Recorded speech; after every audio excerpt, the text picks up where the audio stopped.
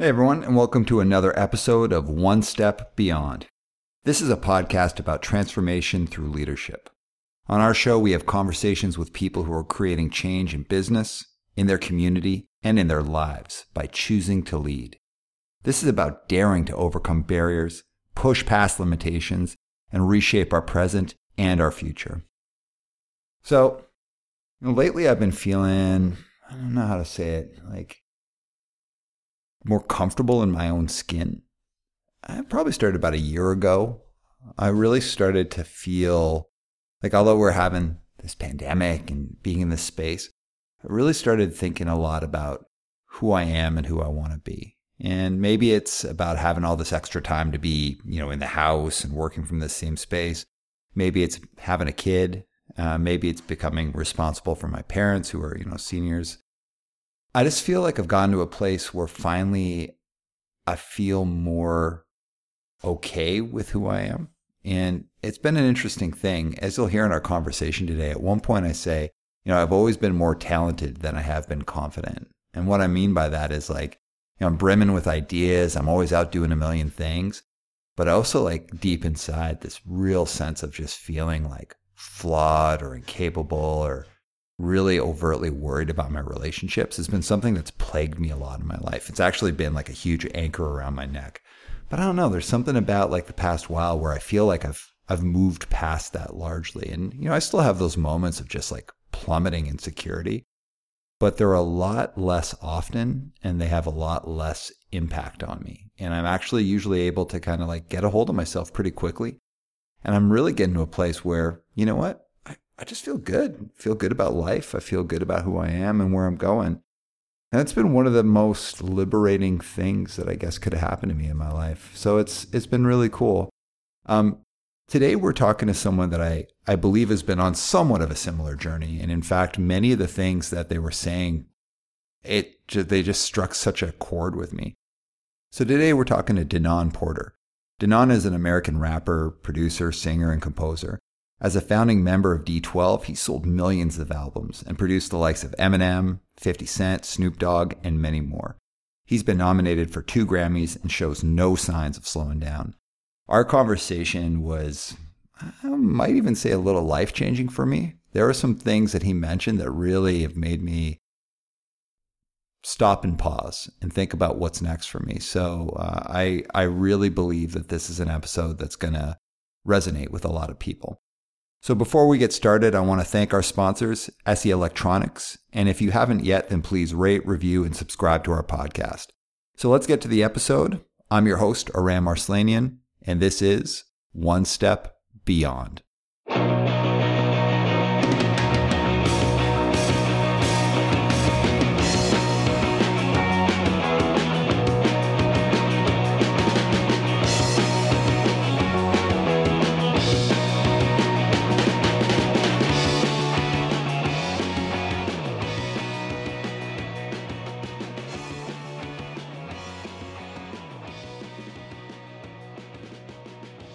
Hey everyone, welcome back to the show. So as I said in our intro, we have a very cool guest here today.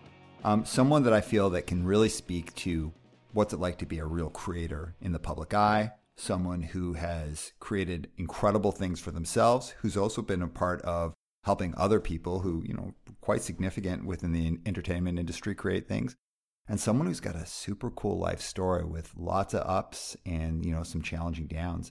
So for me, this is a story about persistence, someone who's resilient, someone who's accountable to themselves, and someone who's got great vision for their future. So with that, Denaun, welcome to the show. Thank you for that illustrious, incredible intro. I actually don't talk that good about myself, so I like that. Thank you. Well, listen, if you need any help with a promotional tour, I am available. Listen, man, I'm already doing numbers in my head. Right on. Okay. So, man, a strike point I want to hit right off the bat is when Patrick was doing some prep work with you, he said, hey, what have you been working on since COVID hit? And your answer was myself. Mm-hmm. Yeah. Tell us about that. I'm like a lot of people. What a lot of people don't realize is this pandemic has forced everybody to look. They got in their house This is how I feel. They got inside their house and they looked around and it was nobody there, right? On the other side, or the person that was on the other side of the bed they didn't like, or the person in the mirror they didn't like. So outside of the creative part, I just literally just took the opportunity because I've been running around since I was 22, 23 years old. I've been in the industry that long, for 20 years. And I've been in front of cameras and doing what I've been doing in music and all of that since I was 19. I never really stopped, had that much time to myself. I never really had it. You know, I always had people around. Then this was like, you couldn't. I always had somewhat of a assistance where it came to people being in, you know, when I lived in a place, I had to have somebody helping me and all of that because I was in and out all the time. And it's the first time I ever stayed somewhere longer than a month. Or, yeah, longer than a month. Wow. And this is the longest I've ever stayed in a house that I've owned. I've ever sat in it. So I started working on me. I was just like, that was the first step, you know? You like things, you don't like things, you know what I mean? So, yeah. So question for you. You said, you know, like people get in their house and they realize things. They realize their house is empty, or they realize they don't like a person across the bed for them, or they don't like the person in the mirror. So which one was it for you? I realized I was alone. Like, I realized how alone. Well, let me say that in a way where it's like, because I don't feel like we ever are. I feel like you know, whatever deity you believe in, but I feel like God is always there. But I was, you know, physically, I'm like, wow, I didn't do a lot of work to the personal space. It was like, yeah. So I looked at it and I was like, okay, this is like different. Cause you know, and that was the first thing I noticed, but then it was a lot of trauma, man. Like lost friends, lost lives, lost, opportunities. And I realized how much of an introvert I really am and how much I like being by myself. Cause I like myself. I like being, I didn't know how much I'd enjoy it, but you know, I picked up a lot of different skills but I was, man, I just started looking inside. I was, that first couple of months, I was like having panic attacks and anxiety attacks because I do deal with that. Anxiety really bad. And I had to go, thank God they had like a virtual therapy. So I started doing that. And that was like the beginning of the road, like, which I always went to therapy, but like, man, that was different because, you know, you sitting there and I'm panicking. I'm like, I don't want to get sick. I got a heart condition. I got AFib. So I got to be careful anyway.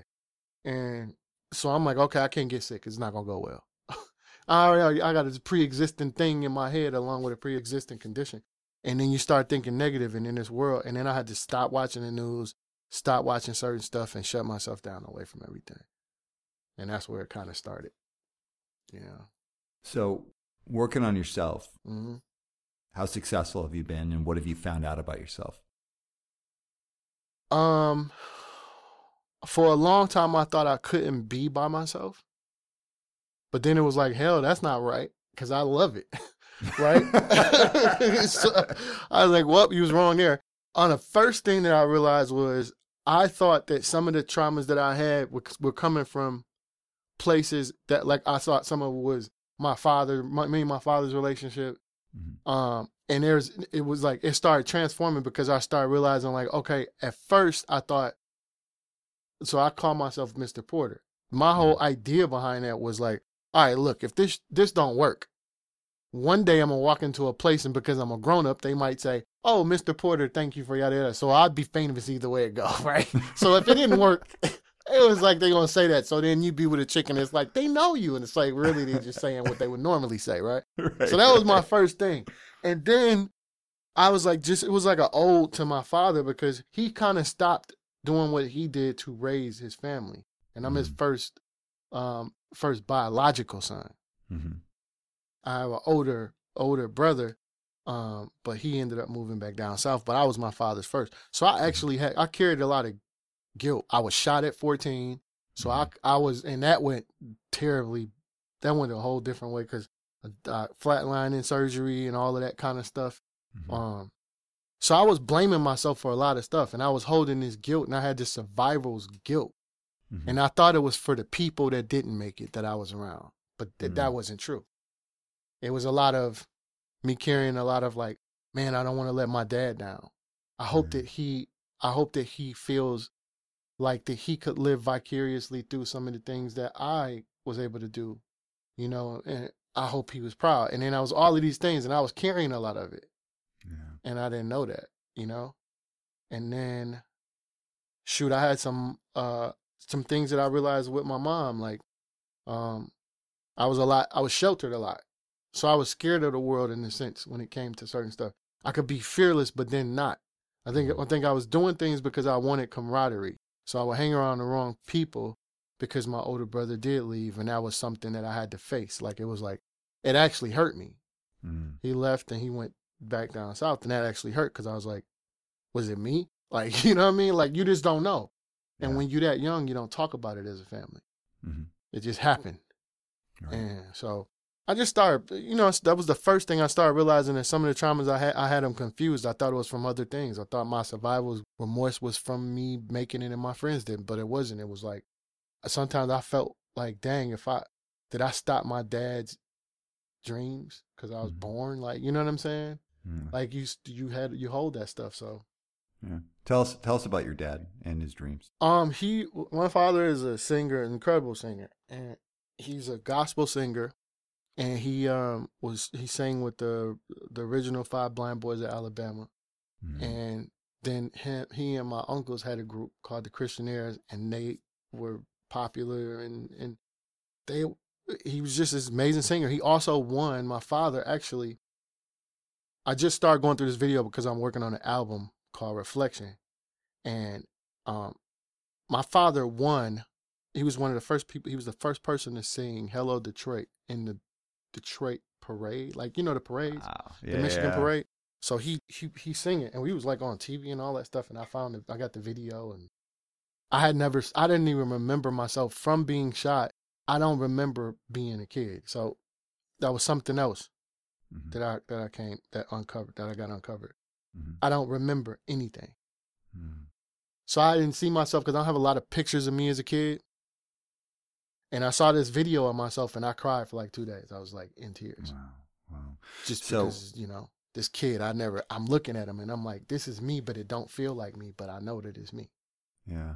So your father had to give up that creative lifestyle to be able to work to raise a family. Is that right? That's the thing. He didn't have to, but he did, which was an honorable thing. But I also looked at it like I made it felt guilty for doing what I was doing. You know what I mean? Because he did. And it's like, I know how happy it makes me. I'm sure it made him just as happy. And he could have, we don't know. When you're younger, like when he was coming up, that was probably the best thing to do. But nowadays, people do both. Yeah, totally. It was just a different time. It's a different time, you know? Like coming up, before you became like able to like really focusing and creating and being in that space with music, tell us some of the defining moments of you growing up, defining relationships, defining things that happened. What really stands out to you that led you down the path of music? Well, I used to watch him. Man, he's come in with their suits and hangers, and they would walk in, walk into the church, and like the way people would react to him and stuff. That was always, it scared me because I admired him for it, because I was like, man, how he do that? I'm scared of people. Yeah. I don't really like people all that much, you know? So when I would see it, for me to be doing it and standing in front of 80,000 people, there was like the thing that I didn't like, I ended up doing. I didn't think I was good. Man, they sing. They are singers. Like he showed me stuff today. Like he just put me up on, I forget the guy's name, where Al Green got his style from. And I watched this dude for like 2 days, just old videos of this guy. And I was like, my dad put me up on him. And I was like, man, how do y'all do this? Like, I'm not that good of a performer when it comes to that. Like, I'm not this. I'm like, so those defining moments to me, they kind of made me today. Those things, like I watched him talk to a crowd, and like he knew everybody, but didn't know all of those people. They knew him, but he didn't know all them people. And that was like the first defining thing. And I think after that would be, man, getting shot was that was it messed me up. Because even today, like I battle a fight with the thoughts of my mortality. I'm already dealing with that as a black man anyway, which you see what's going on, which has been going on. It's just crazy that it hasn't changed much. Did you want to get into that at all? Into getting shot? Yeah. I mean, what happened was I was like hanging around the wrong crowd of people, like just looking for camaraderie amongst brothers and just trying to be friends with people and stuff, and like doing stupid stuff to do that. And then one day this guy, like, he was always playing with guns. He was always messing with guns, like, and ironically, this is the second time. I remember we was in a stolen car one time. I can say this now, he won't get in trouble. But he was like, we was in a stolen car, and I remember he had a double barrel. He driving the car, my friend driving the car, he turns around and points it in my face. And I'm like, I move it. And he moves past my friend's head and it goes off. Shoots the axle in the car. Smoke in the whole car. And we got stolen stuff in the car. We had broken into a house, all that kind of shit. And we pull over. And I was like, man, was he trying to shoot me? Like, you know what I mean? Because it's loaded. It's a double. You know it's loaded. It ain't nowhere. It's not like a revolver. Right. You know what I mean? You know it's bullets in this thing. It's 2 slugs in it. Then the second time he was at my house. He was at my house and he pulled up in a stolen car again, because that's what we used to do. And he pointed it at me again. And I'm like, yo, at this point I'm mad. Like, why you always fucking playing with gun? And pushed his hand down. Boom, gun goes off. And I was like, it just never, it was always, was it intentional? Was it, you know what I'm saying? Like, so, but I had to get past that. At that point, I detached myself completely from everything and everybody at that moment, because I walked around, they sent me home. I had a bullet in my leg and they sent me home, which was just a result of, as I grow older, I know it's just a result of a typical black family. This kid got shot, sent him home. People live with bullets in them all the time. This whole week, the bullet is moving through my leg, tearing up arteries, and it crossed the artery with a vein. And I woke up one day and I was like, super fever, and it was back of my leg. It was hurting. The bullet had moved to the back of my leg, but it had crossed this artery in this vein. And I tell this story a bit on this song called Letter to Sydney. I put it out a year ago. And what happened was, nobody wanted to do this surgery. This one doctor, which I just kind of found him a year ago, and I haven't spoke to him yet, but I want to let him know that he didn't just save some kid and I went off and did the same shit. He did the surgery. The reason that nobody wanted to do the surgery, because they had to take the artery from my right, they had to take a vein from my right leg, which was a part of my productive system. And they had to take whatever vein that was, and it messed with me later on in life to be able to have kids. And nobody wanted to do it, I think, because of that. And he said, I can do it. And he did it, and he saved my life. And they replaced the main artery to my heart. But in that surgery, they lost me like 3 times. Wow, man. And that was like the one of the defining moments. Not because it happened and I felt like I changed into another person. I felt like I was born when I woke up from that surgery. I don't remember anything before that, really. I don't have any recollection of a lot of stuff. I had these memories, they pop around, but they don't always feel like mine. So I had this belief about people being born and some people walking into experiences. If this body had died, what would that have done to my family? Something great is supposed to happen with somebody else in my family later on and don't have anything to do with me. But if that had happened, then it would have stopped that from happening. These things happen, I believe, but that's just my belief. But that was a defining moment. And I let my dad down and my mom, and I was like, I'm never going to do that again. Never going to let them down. Because that was the first time I saw my father cry. And I didn't know men did that. I mean, I would. I'm like a boy at the time. You know what I mean? But my dad, when I saw that and the disappointment, I was like, all right, I'm going to make him proud. And I didn't do what I did just for him. I obviously love what I do. But it meant everything to me to dedicate and name myself. Like when we picked names, I picked Mr. Porter. So there we go. You know what I mean? But that was a defining moment. And probably 2 years after that, I had already knew Proof. But then 2 years after that, I met Eminem. Okay. So before we get to that next chapter Mm-hmm. with Eminem and all the work there, I want to focus on something modern time. Mm-hmm. So you'd mentioned that anxiety is something that you live with. Is that correct? Yeah.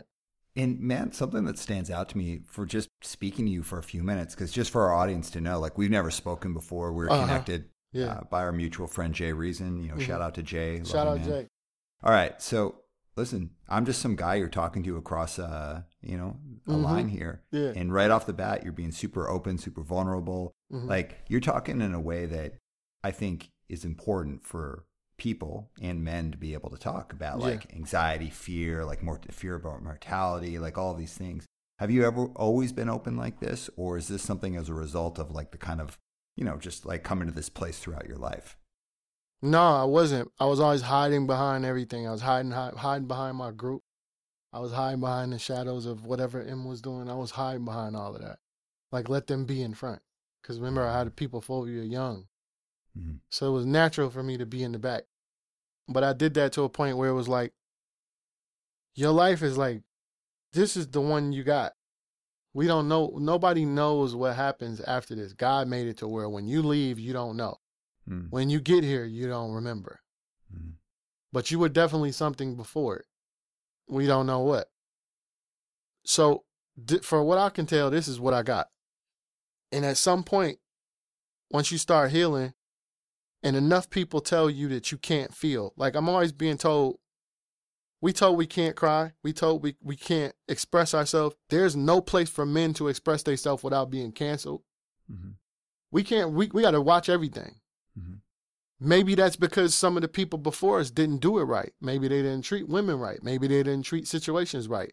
But that's not everybody. But we got to a point where it's like, be this, be this, be this. But then they tell us to be something else. I'm tired of people telling me what to be. I don't want anybody to tell me what to be. You either accept me for the truth that I am, and you don't like me, and you can say, well, whatever you want to say. And I had to get to a point where it's like, I don't care about what people think, because that hurts me to not express myself.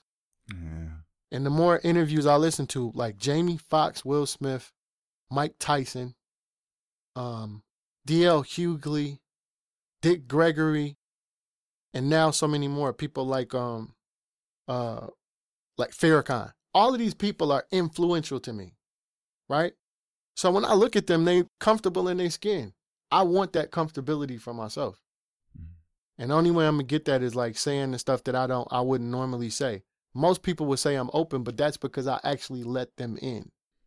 That's only a handful of people. Because a lot of people don't know nothing about me.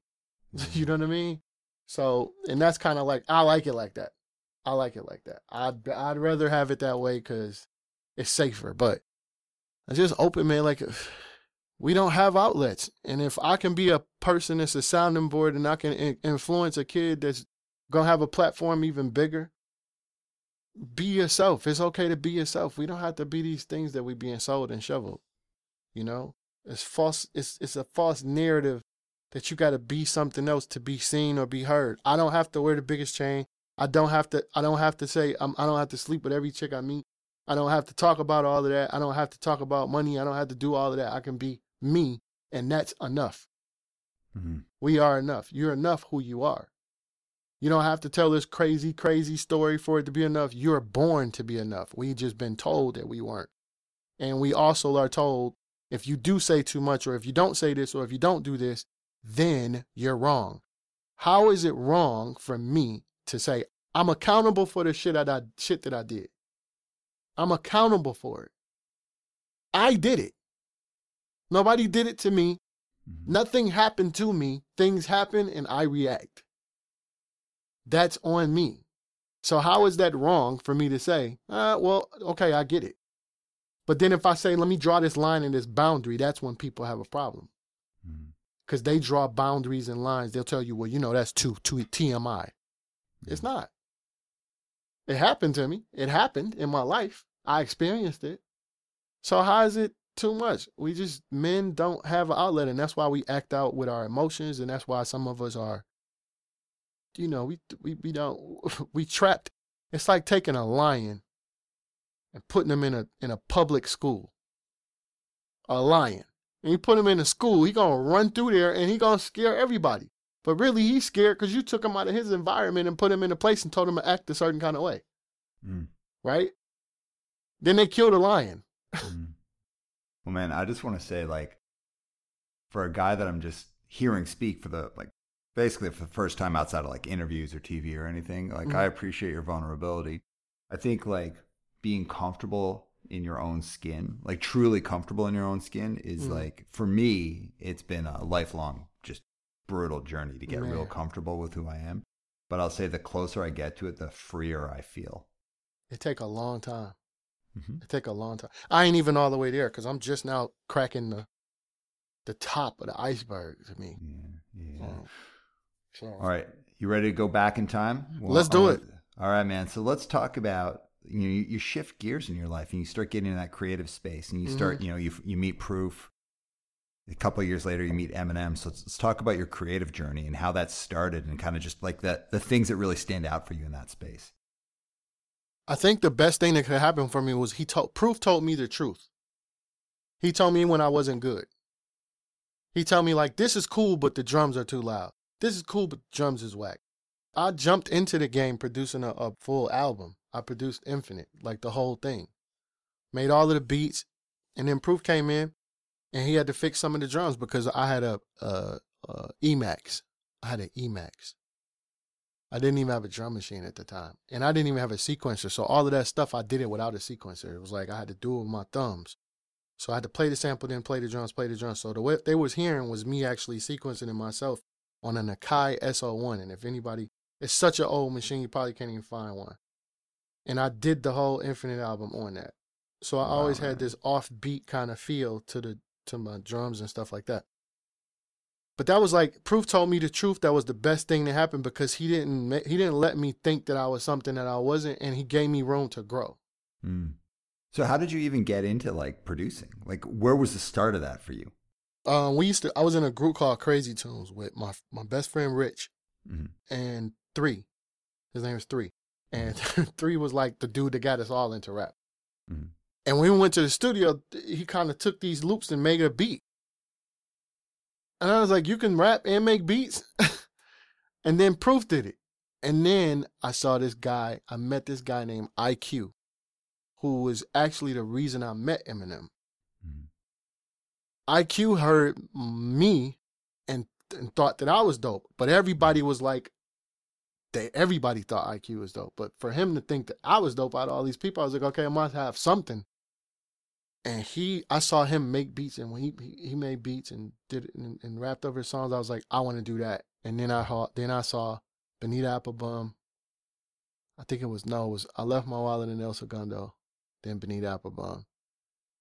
I was already up on NWA and things like that, but I wasn't into it as much because I lived in that environment. So I was like, man, I don't want to really hear that. I gravitated more towards Tribe Called Quest, Souls of Mischief, things like that. And then I started just producing. I thought producing was like, making beats was just fun. I found something that loved me back in that moment. It was instant gratification. I was super excited every time I did one thing.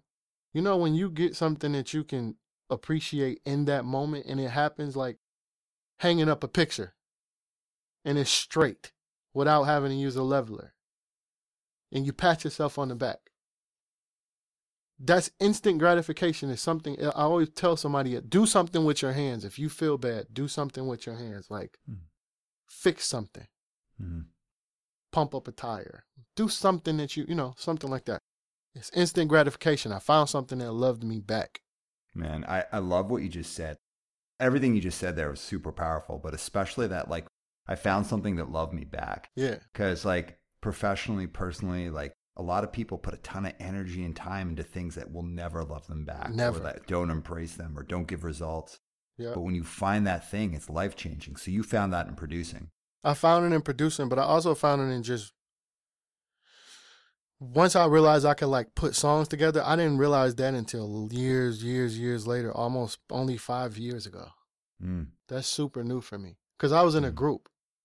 So I knew how to start the beat and do the song, but I didn't know that was what I was doing. Like, I mean, I was producing. I knew how to produce. I could take any artist and make them sound incredible. Mhm. But I didn't know at that time it was like I was making songs for them, Mhm. right? I was starting a mode and emotion and a mood and gave them a mood and it pushed them. I just wanted every artist to feel like the song that I did for them was one of their favorites. I didn't never care about people and the number one record. That never was my thing. So that's not what my career represents. Mhm. A lot of producers, they chase that record, and I just want the artist to feel like when they get in their car and they say one of them songs like, yo, this was my shit. Yeah. That's really what I like. All right, so let's go over to meeting Eminem. So, at what stage of all of your careers were you at? What you mean? Say it again. What stage So, of like, all the careers? yeah, like when you met Eminem, where were all of you from your careers? Like, you'd all kind of you're all still pretty junior in what you're doing, like early days, right? Yeah, we was babies. Yeah. He was like, when I met him, he had this song called Backstabber, so he played it, and I was like, yo, it's dope, but I can't really understand what you're saying. Like, if we slowed it down, it'll be, and then we did another version of that song was Backstabber too. Mhm. And then we did Infinite. So it was like people actually heard him because he was a Tretch fan. So it was boop, boop, boop, boop, zip, zip, zip, zip, zip, zip, zip, zip, zip. And I was too, because I thought, but I was like, that's Tretch. But you are saying a whole bunch. It's loaded. It was like really loaded what he was saying, because when he was rapping fast, I still could understand. I was listening to it like, wait a minute, you're not just rapping fast, because at the time people would do it just to do it. Right. And it was very rare for people to be able to do it like Tretch. Like he was saying stuff while he was doing it. Just like Twister. Twister don't just rap fast, or Buster. Like, it's a skill. Tech Nine. It's a skill. And M was able to do it. And I was like, yo, if you slowed it down and people heard you. And the music that I gave him at the time was like really mood. It was like something that the things that you would hear today, a lot of jazz pianos, a lot of those things. But those are the only records that I had. Soul for records. I didn't have rock records in the house. I had, so I was making beats with what I had. So he was real novice at it, and I was too. So he got better and I got better. And then me and my dad was like, I was getting older and we was clashing, and he was like, well, look, I said, I don't have a place to stay. And he was like, well, look, I'm going to let you take the room and make beats in the room, and I'll sleep on the couch. And I thought that was the craziest thing ever. And I was like, I get to get better, and he got better. And I'm pretty sure I was a headache because I was younger than him. So I didn't even know how to keep a job. You know what I'm saying? So, but then we started working at this place, and he took that job serious. Like, it was like, I saw how serious he took things. What was the job?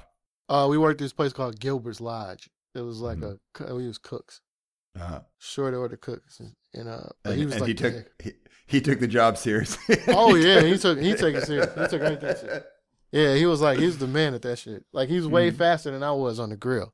But we started there, and that's when I had that job, and I was like, I didn't have a lot of proof in him was like big brothers, like, so, you know what I mean? And I was able to learn a lot of things that I wasn't able to learn being with my family and up under my father, because we was clashing so much that sometimes you got to leave home to like learn those lessons. So I learned how to keep a job at that point. I remember I got my first car.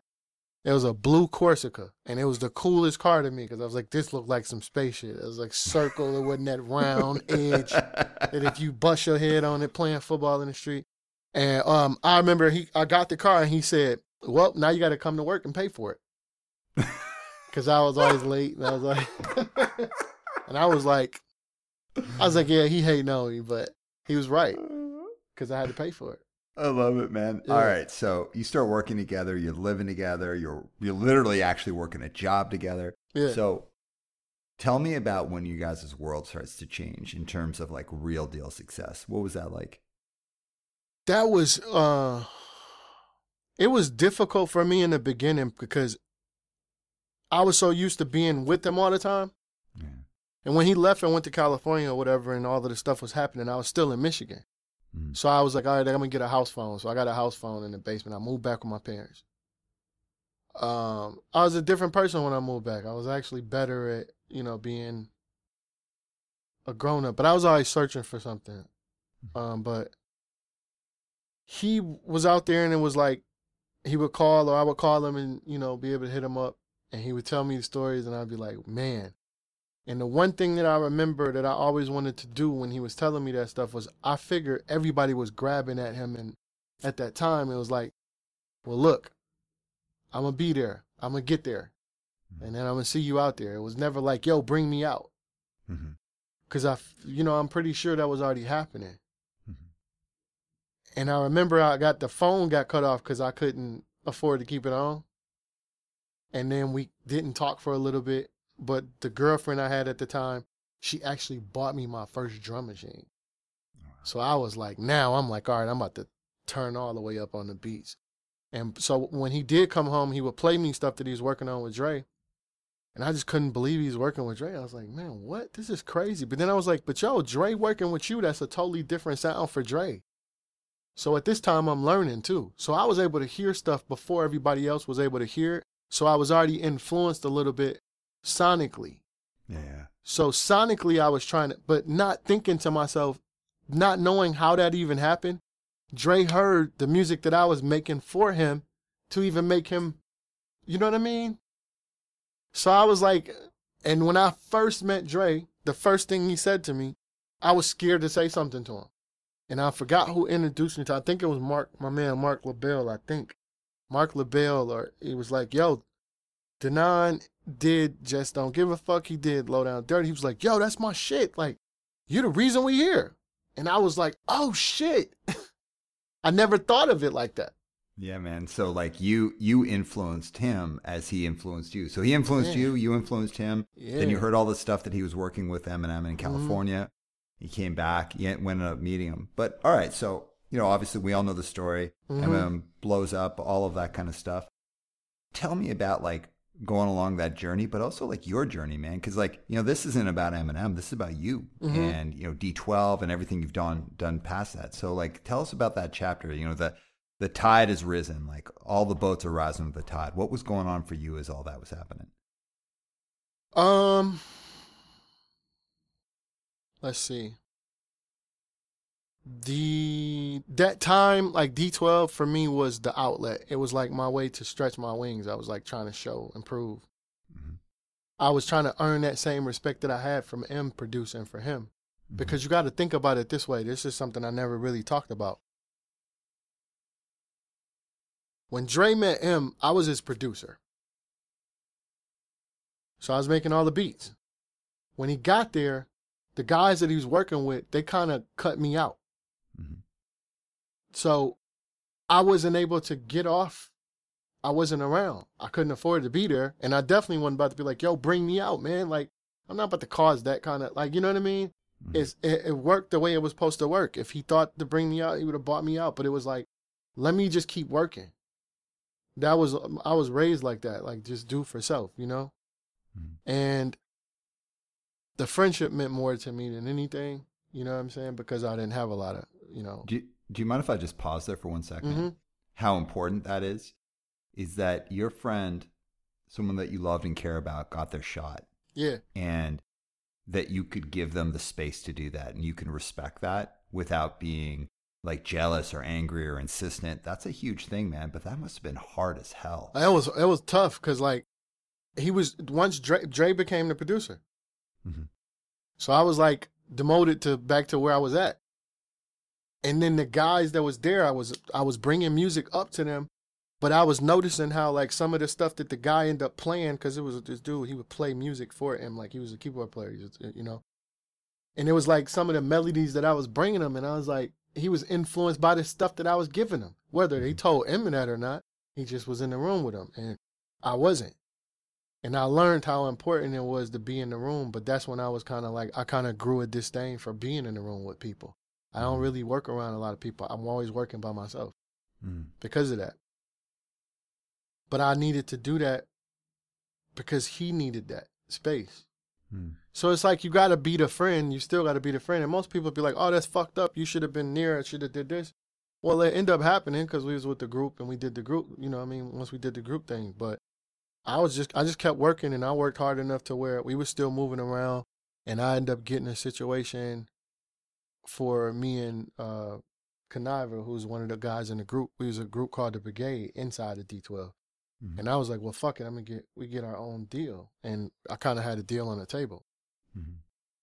And the thing was everybody was just gonna stop and we was gonna all just be the group and go do it that way.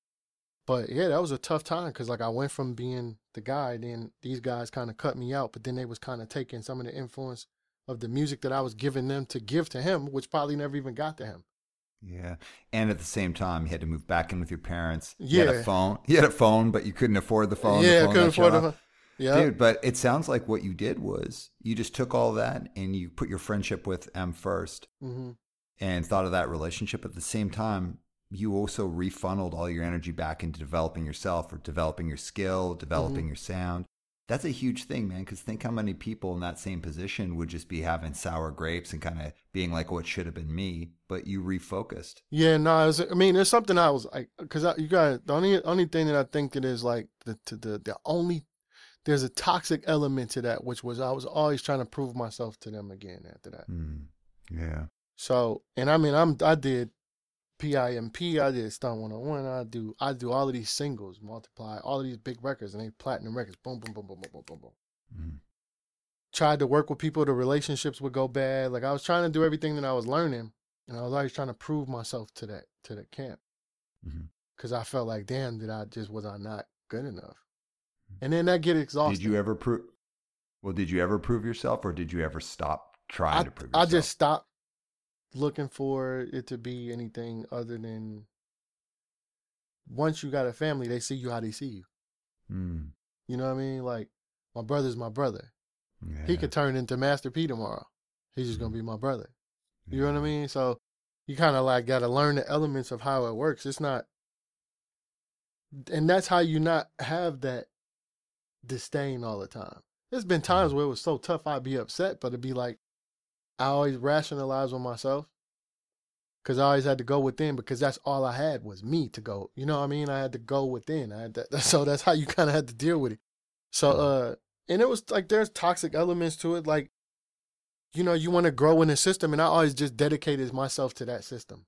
Yeah. And I didn't step off the island because I was like, that's where I was comfortable. I was always comfortable with my crew, you know, and I did step off because obviously I have a name outside of that, but it could have been a lot more if I was a lot more like that at that time.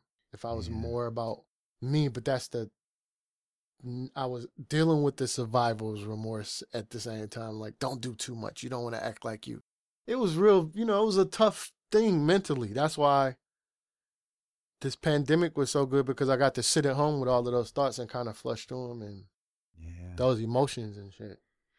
Yeah. So D12 happened. So tell us about that. Tell us about D12 and that, the rise of that. That was it was fun because it was your friends. It was dope because M came back and was like, yo, let's do the group thing. And so we was all back together again and everybody was doing their thing. And then, man, it was just you travel. It was college for us. So we didn't go to college. Shit, 3 of us only got 8th grade educations. So technically, you know what I mean? Like, at the time. So it was fun because it was your crew. And, man, there was a lot of stuff we didn't know and a lot of things that people was able to do better afterwards because I realized that the culture will never look at D12 like, never look at it like how fun it was for us and how we thought we was making, you know, groundbreaking things. We were overseas doing shows where a lot of people weren't. Right, yeah. We broke a lot of those doors, a lot of that stuff open. Like, we broke the depths of it. That's where we went. We didn't even do it over here.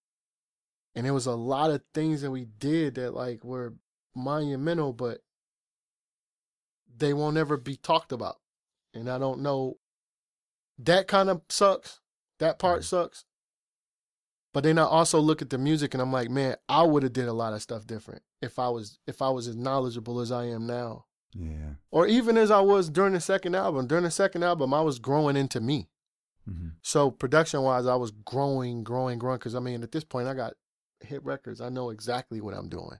Yeah. So I was still trying to prove myself even to the group. Like, yo, let me kind of take this like Dre would do and produce the joint. Like, but it just wasn't that. It just never happened. So I was just like, it was always the back and forth struggle for me. And this is something I never really opened up about, but like I say, I don't give a fuck no more because you can't fault me for my experience. My experience was not always the best, but I'm also very thankful.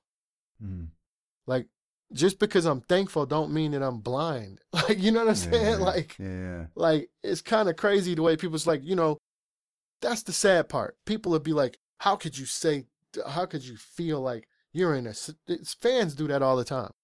How you're in such a great space. How can you say that yada, yada? Okay, well, me being in that space don't make cops look at me no different and they'll shoot me in the face. Mm-hmm. What world do you live in where you think that the person that you are actually makes it different for how people actually treat you? Yeah, man. Totally. And so, yeah, it was tough. It was fun, but it was a learning experience. But if I had known what I know now, man, I would have did some things that was different, like some of the content, I had so many other ideas. I had some great ideas and I kept them to myself and I wasn't vocal about them because I didn't feel comfortable being vocal at the time. I didn't feel like, it was like, this ain't my ship. Like, I'm just, a part of it. So. Yeah.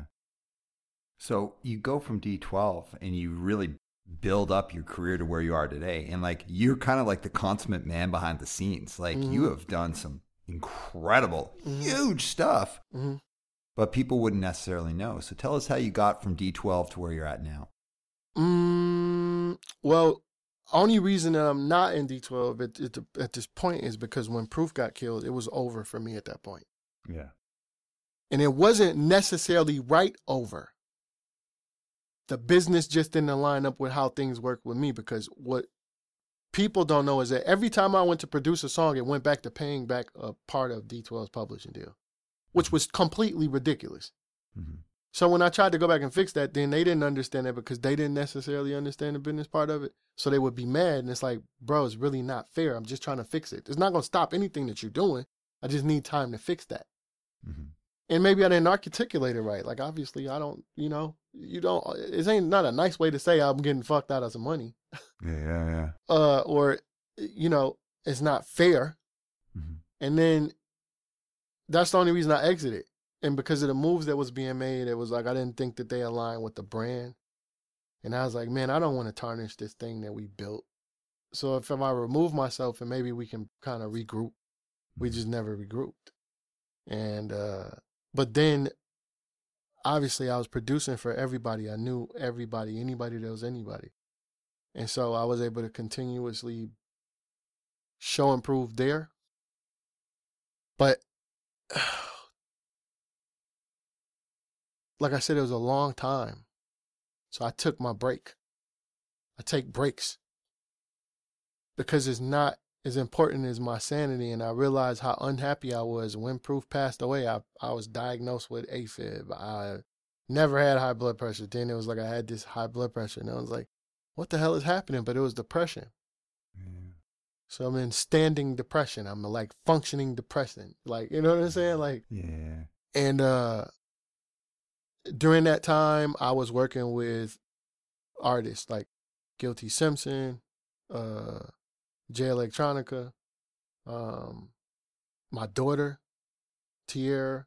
I was like, I didn't realize how important I was in her life because I met her when she was 11 and I didn't have any children. You know what I mean? Her father was killed and I was working with her. This amazing artist, like this kid, and there's like this girl, and I'm like, so I'm working with her, and it's like, this is more fun than everything else that I'm doing, like, right? So I'm throwing myself into it, and we were bonding, but I didn't know how important our relationship was. And then when her father passed away, I was like, you'll never not have a dad, and I took that role.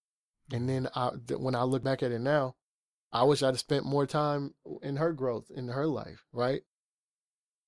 But now it's just an unbreakable bond and, you grow. And so during that time after Proof, like I just took a lot of time to I went through a lot of stuff, man, depression. And then I'm kind of like falling into a role of like, I got to be a grown up. I can't let her see me with a whole bunch of women. I can't let her do like, you know what I mean? Like I was trying to trying to figure out how to be a good role model as a person and as a father, because I don't look at it like that's anything other than my daughter. Yeah. So you had this early life near-death experience. Mm-hmm. And, you've been around people who have, really significant artists who've passed away, but your own near-death experience, but then the passing of Proof. How has that made you look at life and how you spend your time? I'll tell you the biggest thing that I'm a very quick to cut people off kind of person because I like my peace. Mm-hmm. But I'm very big on, if you say you love somebody and how you treat them, if you're not capable of considering them, you don't really love them. Because love makes you consider people. You consider that person when you do something. Yeah, it's for you. You do things that's for you. How you speak to them. How you treat them. So when people say things that they don't mean, you know how they like, oh, when you're mad, you say things you don't mean? I try not to do that. Because me and Proof at that time, the last time I saw him, we had gotten into a fight. And it was not, probably he wasn't in his right mind at the time. And it was scaring me because I was like, man, I didn't know who he was at the time when we got into that fight.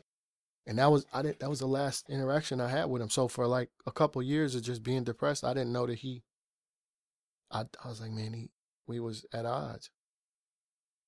And I was really mad at him. And I was more mad at him because this is the only person in the group that knew the business the way I knew it. Like I learned it because of him. I learned it because that was the thing that I learned that shit, man. Like, so we would have conversations when he was here and was like, yo, let's just tour. We don't need security. Let's just go. We go do a tour and we do this and we cut it down and we just tour for like a year and just do it. We was like doing rock band shit. It's like, fuck hotels. We'll just stay at a hotel every 3 days. And yada, yada, you know what I mean? Yeah. We was really like, we knew then what the game was becoming. He ended up getting into the independent world. I was literally following. I wasn't trying to go get a major. I actually had 3 offers on the table at the time for solo records. I never put a solo record out because I felt like I shouldn't do it. But I had always had solo music. I was a producer. Every time I made a song, the reason I was able to make those songs is because I made those songs for me first. Mm-hmm. Right? Like, I would make the song for me first and then sell it to somebody. That's why I had a hook on it already. That's why I was like, and I already had a deal on the table. I had 3. And I didn't take any of them. And it was like, yo, I'm doing this deal with this and this. And I was like, for real? But I was trying to do the group thing with Canava. So then I was trying to get him to come to the studio. And he was living life. He got married and he had a family and he had to, you know what I mean? So it was like, I'm waiting. And I always put myself on the back burner and I kept doing it. So he was the only person that knew the business like I do it and did it and had the same work ethic that I had. I lived in a studio before I went home. So then I built a studio in my house. But I still live in that room pretty much. Right? And I did that for a long time. So when he was gone, everybody made it about Eminem losing a friend. That's all they talked about.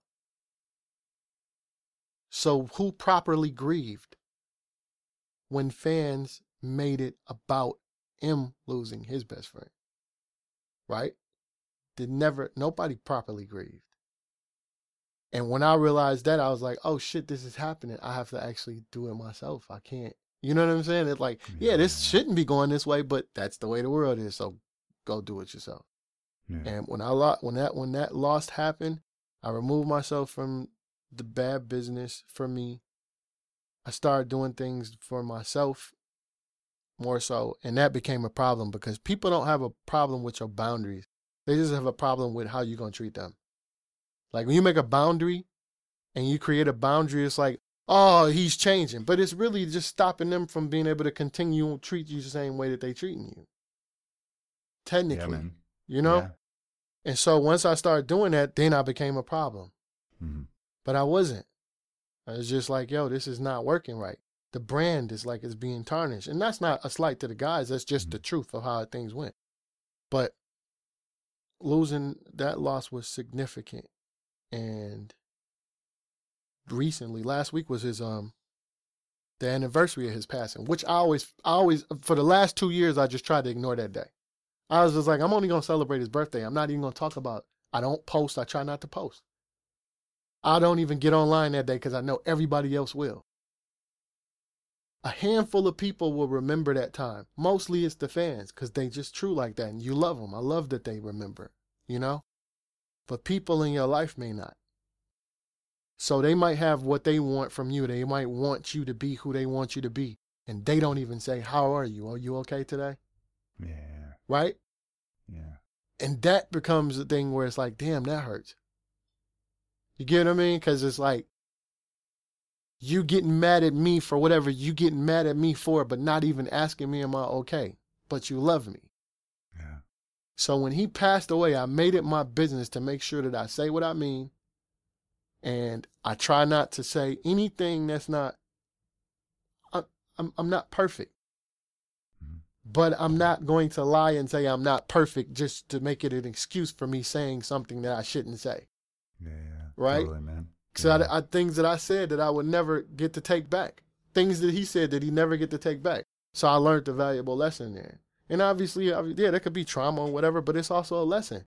Man, treat people the best you can while they're here. He passed away, DMX passed away a couple days before the Proof's anniversary of his death. I have songs that I just did with DMX. I never got to work with him. And I was able to work with him. Me and Swizz are really cool. And he sent me a video of a song that he was working on and killing the verse. It's incredible. Like, and I'm like, yo, this is crazy. Like, I'm happy. And I'm like, then he passes away. Yeah. So it was a tough week. I was remodeling my whole house last week because I had to keep myself from being depressed. Yeah. And I saw Swizz, I saw him post this video and I was crying because I know how he feels. I know exactly how he feels. Everybody can say what they know about X and all of these things, but he knows him. That was his friend. Yeah. That was his brother. Like, we can all say that about Proof. So when fans be like, oh, it's good that you're there for him. And it's like, listen, lady, I'm going through the same exact shit. You just minimize it, but I'm not looking for you to be anything because I don't look at you for that. Mm-hmm. But it's just kind of foul that you actually making it about something else. So nobody actually properly grieves when these things happen because fans are one part of it. Family is different. Family loses a family member. Fans lose an artist. Some of those fans may feel like they lost a family member. But the truth of the fact and the matter is, like, you really are not the family. Mm. Right? Yeah. And some people like X is like Proof, they was a lot alike. Everybody felt like they knew that person personally. DMX prayed for everybody he ever met. He prayed for us more than we prayed for him. And when he was going through his addiction, I know for a fact there was people that was trying to help him. But that's just not always the way it get to go. Yeah. Right?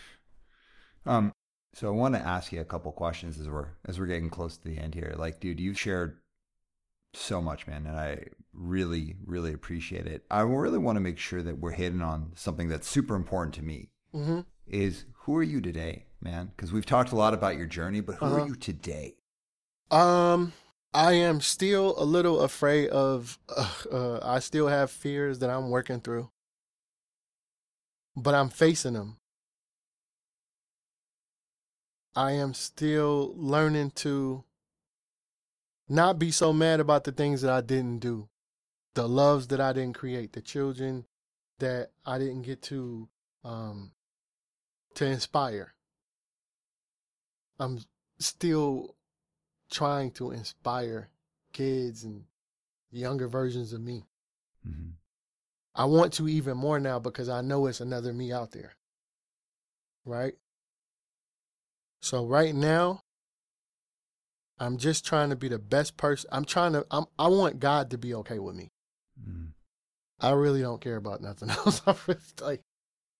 I want God to be happy with them. I want my desires to align with what God wants for me. Okay. Well, with that and with what you just said, what can you tell us about two things? One, I want to hear about your mentoring, because I know like mentoring is important to you. And then two, I want to hear about what's going on for you career-wise today. But let's start with the mentoring. That is just a random thing. Whenever it comes, I don't sign up for things. I don't do a lot of that. Like, especially now with COVID, it's like hard to. Before it was just like the studio. We always have younger talent around. And I felt like that was always my school. Any studio I'm in, if there's somebody there that's not in a place that they trying to get to a place, I'm going to give you every piece of game that I got. Some people are teachers. I have a lot of mentors. My father, my uncle, my uncles, my man Jason Wilson is like a mentor, but like a friend, like a big brother. He works with a lot of kids, and the way when I see him do it, it's like, man, that takes a lot.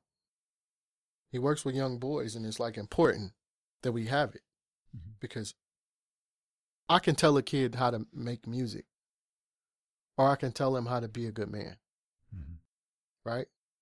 It's more valuable for me to tell him, he gonna figure out how to make music. Like, if you really want it, you gonna study that. Most people don't study how to be a man. They don't study it. You understand what I'm saying? Yeah, man. So that's easier to like do. I have more mentors. Eric Roberson, I look to him. I always ask him. I just randomly bug him. I just recently started talking a lot to, I talked to David Banner for like a couple hours. It was the most random conversation, but the best conversation I had had in a long time. And I look at him, and he's like an OG to me. And when I say that, I don't mean it. I mean it like he's very knowledgeable about who he is and who he wants to be. And those things, when you really putting out the right energy, it just comes to you. So right now, I think I'm in school. That's kind of how I feel, you know? Yeah. All right. So tell us about your career today. What about you today? I am just now, I feel like I treat this game how I want to treat it. I don't work for the music industry. It has to work for me. So what I'm doing right now is like, every year I choose what I want to do. I say what I want to focus on. This year I'm focusing on production.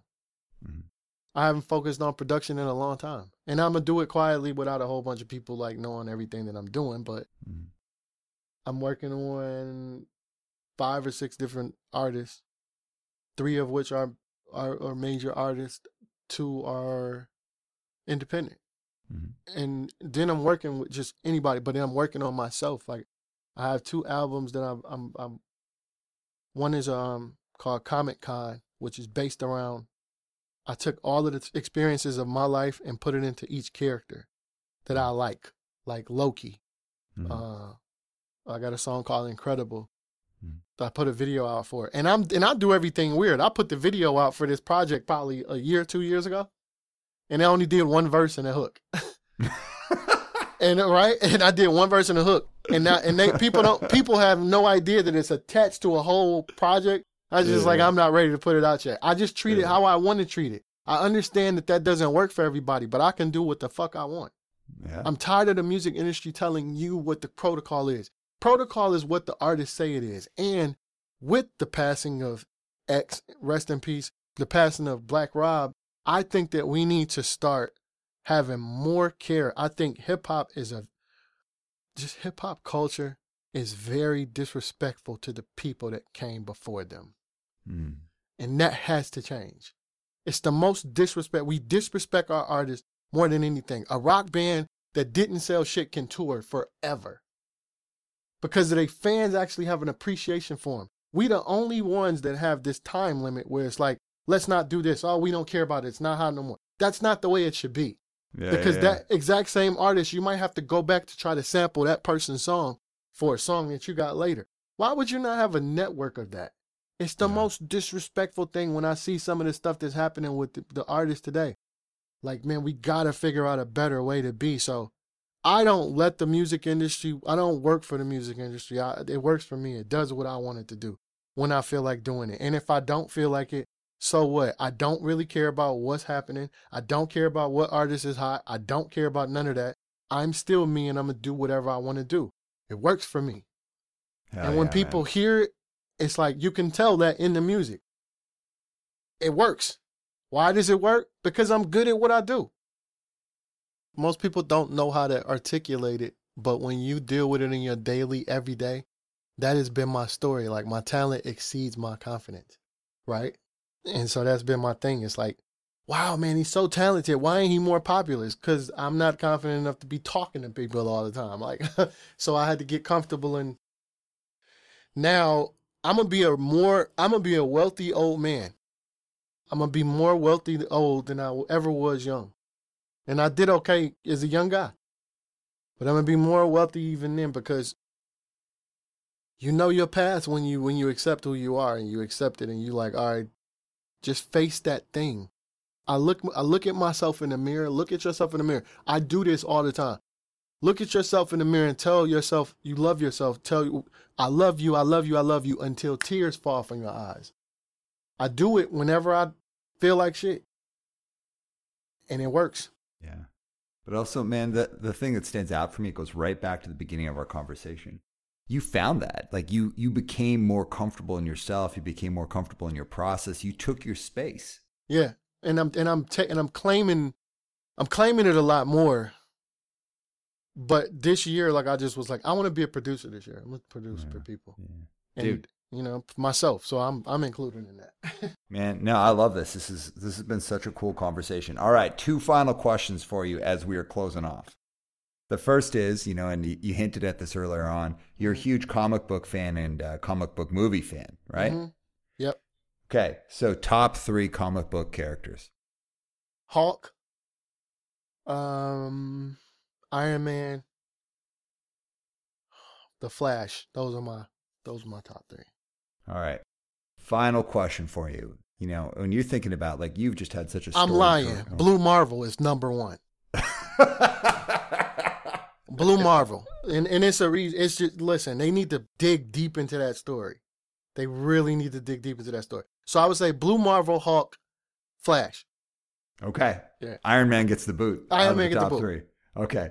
Listen, man, you've had such a storied career. I could talk to you for hours. Mm-hmm. Like, on just a personal front, like, I just love how, like, open you are and just like, dude, you really, like, I feel deeply inspired, especially when you said find something that loves you back. Like, that to me is such a standout moment. Yeah. But, like, I could talk to you all day around personal stuff, business stuff, professional stuff. But if you're thinking the people who listen to this podcast are a mix of people from the straight up corporate business world, but also people from the music world, it's kind of like a meeting ground. Mm-hmm. Anything you want to share with people, like anything that you'd say from like a space of like what you want people to be thinking about as we're kind of trudging through the rest of this year?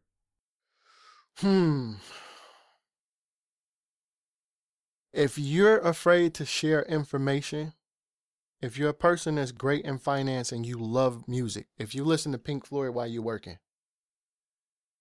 then that love for music goes across the board. Loving Pink Floyd is loving Outkast. Loving Outkast is loving Ciroc, the MC. Loving that, like, in the same way that you share that information, a person in finance should always share information with a person in a whole different business, right? Because if you're scared to share information, you're not really good at what you do. And when people tell you that that's not the way it's done, oh, well, you can't do that because then how are you going to make money? I give away more beats than I actually sell. And that's how I'm able to sell beats. Because I'm going to give you something incredible and people will look for incredible and they're willing to pay for it. Mm-hmm. I'm not afraid to share the knowledge because I don't care how you do what I taught you. You're going to do it differently than me. It don't matter, right? There's no snowflake that falls from the sky that's the same. Not one. And humans are the same way, right? When people tell you that's not the way that it's done, just tell them, this is my motto. My motto is, we are all leaving Earth in a box. There's no way that I'm going to live in one. Whew. Dude. right? You are. There's no way you're gonna make me live in this box you want me to. It's not the way it's done. That's your box. You leaving Earth in that one. I'm not living in it. Oh yeah, man. I'm not. Well, what an incredible note to end our interview on. So, man, thank you so much. Everyone, please check out Denon online. Check out his projects, support. Yeah. I'm also on Twitch. I am Denon on Twitch. I'm about to start a Twitch show. I have a podcast called You Said What, which is down right now because my partner doesn't respect COVID. So he's like out in the streets. So I was like, I got to put it on pause. And then, I'm working on, I have an album called Reflection coming out. And then I have an album called Comic Con that's coming out.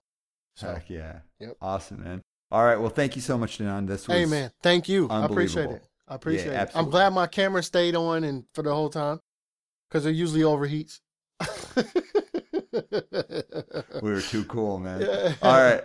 That's excellent. Thank you so much. And everybody, we'll see you in the outro.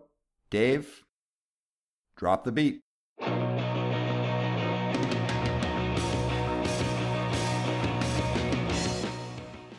Wow. There are very few conversations that I have that leave me speechless, and this was one of them. We covered a ton of stuff, and the vulnerability of Denon and just that real honesty, it struck me. So, man, thank you so much for being on the show. Not just do I think this is a cool episode, it actually personally mattered to me, so thank you. Now, I got to ask everyone to really consider, when you're in this time where is our house empty? Do we not like the person across the bed from us? Do we not like the person looking in the mirror? What's the work you're doing to come out of this time in our world, this pandemic, better than when we entered it? It's a compelling question, and, we still have time to do that work, so why not start today? So as we're closing off, I want to remind everyone that we're produced by Patrick McKechnie, edited by Dave Larson, and designed by Tammy Levy. So everyone, stay safe, stay solid, and keep in mind that today is the only day you've got. We'll see you next time on One Step Beyond. One